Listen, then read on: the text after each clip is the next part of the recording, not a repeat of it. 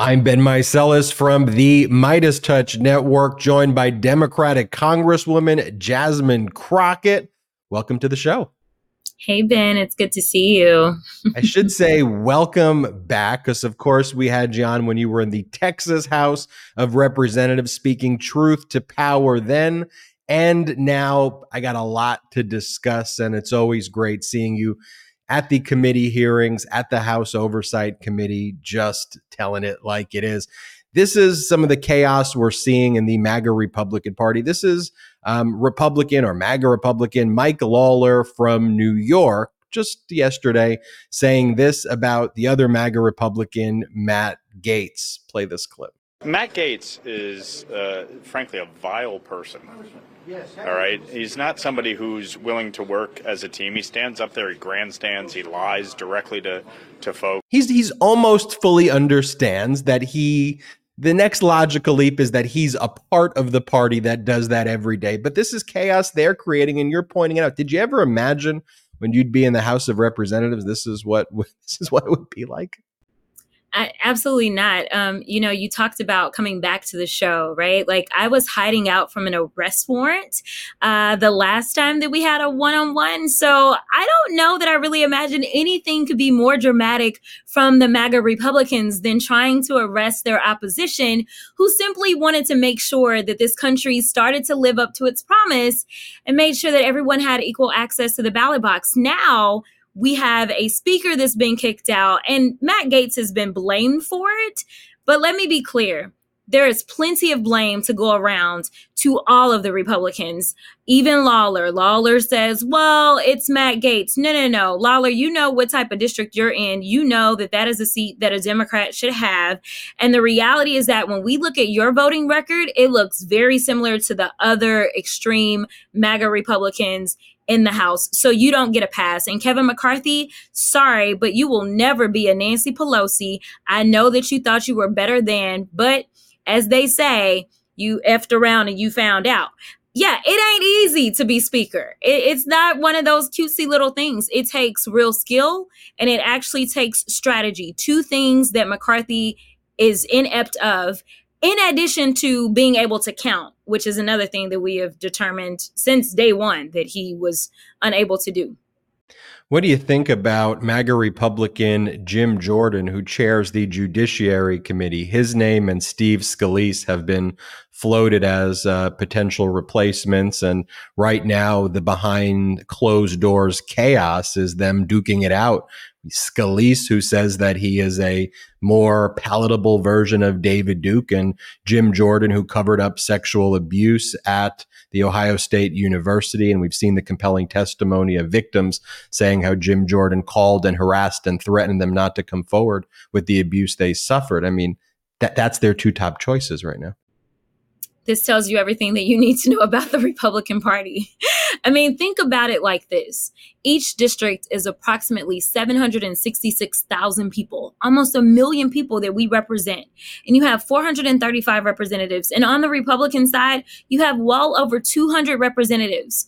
And the best two that they could find are a guy that covered up sexual abuse, which, hey, this absolutely makes sense why Trump decided that would be his guy, right? Like the guy who's just been found liable of sexual abuse, right? So that guy, or we've got to go with the other guy who loves to pal around with David Duke. And for those who don't know who David Duke is, he racist, think KKK.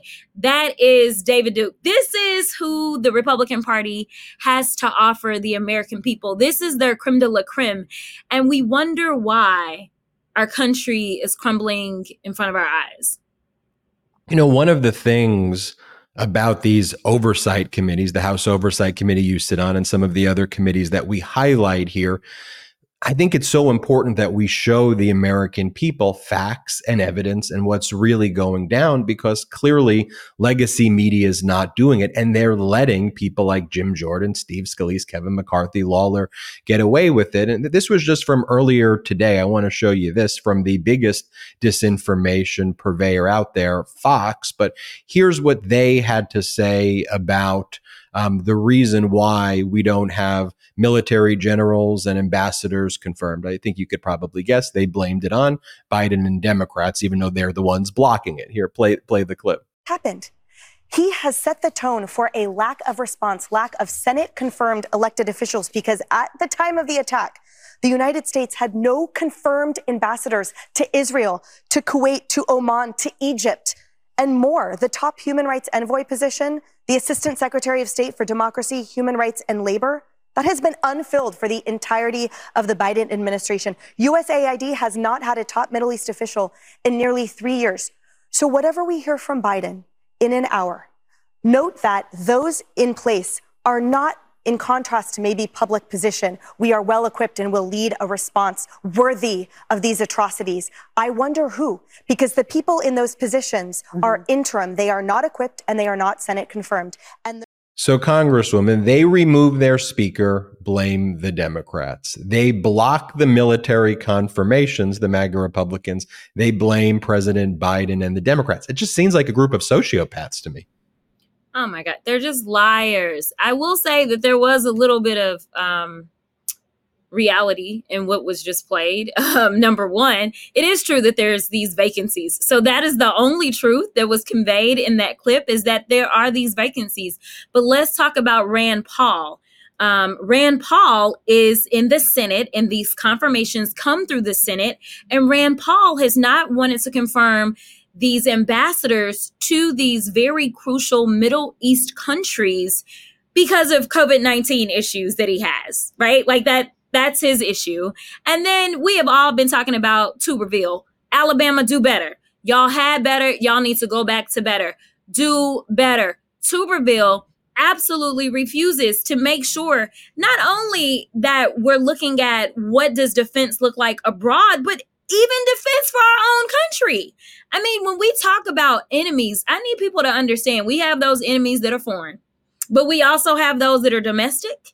And unfortunately, they are actually in positions of power and they are tearing us down. America is not as strong as it needs to be right now of all times, simply because we have ignorant, chaotic people that refuse to do their jobs. They want to have a talking point and they want to blame it on Biden because they want to keep people in the dark. But I need people to wake up. Yes, I'm saying wake up, stay woke, the thing that they don't want y'all to do, because so long as you are awake, then you will fully see what is happening. And what is happening is that the Republicans and the MAGAs, they are the ones that are tearing us apart. One of their talking points is always about the border. You're from Texas. You're from a border state. And what MAGA Republicans always do is they do those performative trips to the border where they act like they roll up their sleeves and they go, how bad is this situation? And I think we can all reflect that it requires a solution. And I think it's important to note that Democrats are solution oriented, have offered comprehensive immigration reform, and are willing to compromise and negotiate. But MAGA Republicans don't. I mean, can you describe to our viewers just how MAGA Republicans go about the same way they remove the speaker, attack the Dems, block the ambassadors, block Biden, create the chaos at the border, blame the Democrats? It's just the destruction and the harm is a talking point for them. Like they treat us all like fools. They're the arsonists and then say they want to put out the fire. Yeah, that's a great way of putting it. Let me be clear. Veronica Escobar currently has a bill that we've been trying to move. Obviously, we can't move anything of substance, not with the Republicans being in control. Veronica is also another Texan.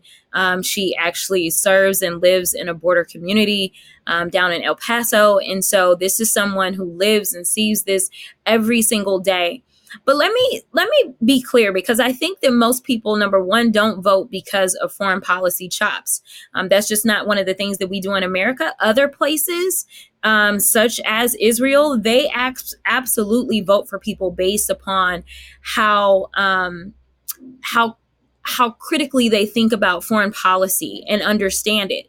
And so you need to understand foreign policy to better understand immigration. So there's so many layers to this. But one of those things is that we see Republicans continue to promote this idea of scarcity. Well, if you give money to this country, then there's not enough money to go around.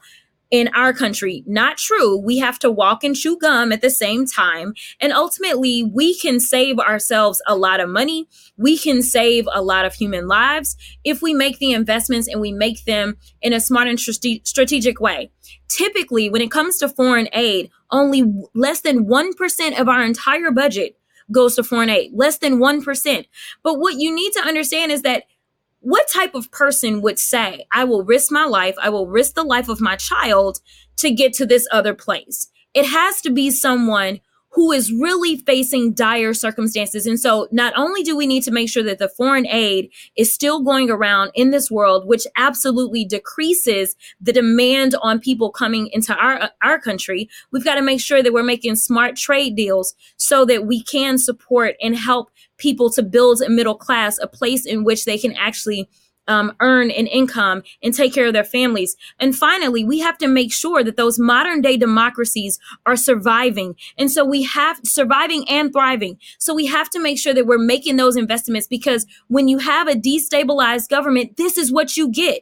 And unfortunately, under the previous administration, who did not understand anything about foreign policy, continually wanted to pal around with Putin as well as Xi, we ended up destabilizing not only the safety of our own country, but the safety and the circumstances of other countries in the world, even our ally countries. This is why we're having to fight over something as basic as Ukraine. We are not the party that is pro-Putin, even though that seemingly is who they are on the other side. We are supposed to stand and help those that have self-determination and believe in freedom.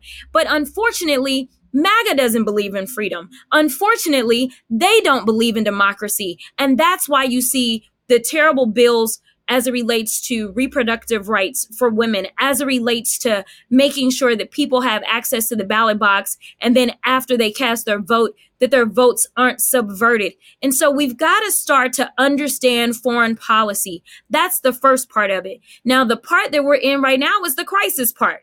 We can't go back and fix all what's going on at this moment. We need to do both. We need to be working and fixing what's going on in other countries to decrease the demand on people coming to our country.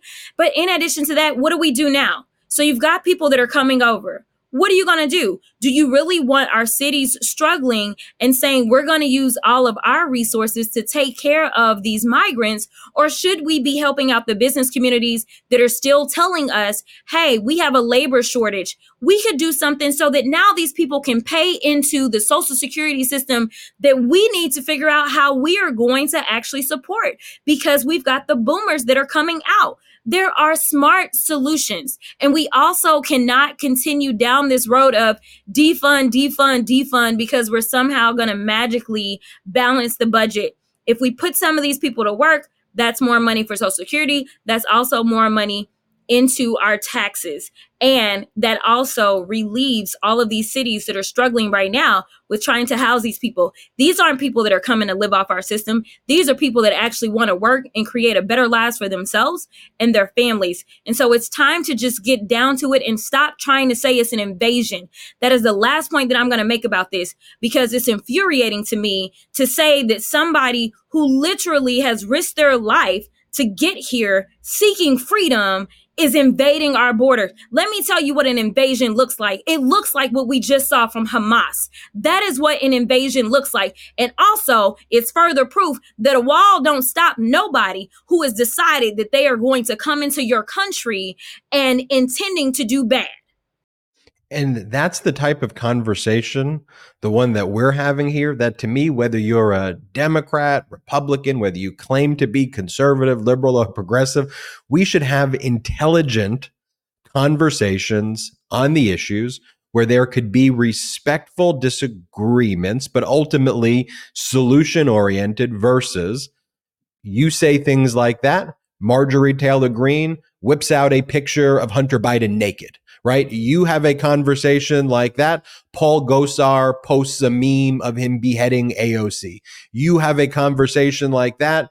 You have James Comer saying that his whistleblower is really super serious, and it turns out it's a spy from China. Like, how do we now convey this with this current landscape? I mean, look, I've devoted my life to building a media network now to make sure that regardless of what political party you're from, I want to have serious conversations like the one we're having now. But what do you think that we can do where legacy media wants to both sides it, where you have Fox injecting disinformation like we saw, to really get in touch with the American people so that they understand solution-oriented approaches like the ones that you just outlined? You know, Democrats specifically get a terrible rap for being bad communicators. That's all we ever hear, is that Democrats are not communicating very well. I think that we've got to be more aggressive about our communication, because what the Republicans do is they follow the KISS model. Keep it simple, stupid, right? And they'll lie. They'll do whatever, but they're going to do something very simple. We have to make sure that we are giving out information, and we're giving it out not so much in an inundation, but we're giving little bits and pieces as we go along. For instance, there's so many people that have no idea that there's been a conflict going on in Israel for a very long time, right? Like, now it's like, oh, what happened? Wait a minute, what's happening?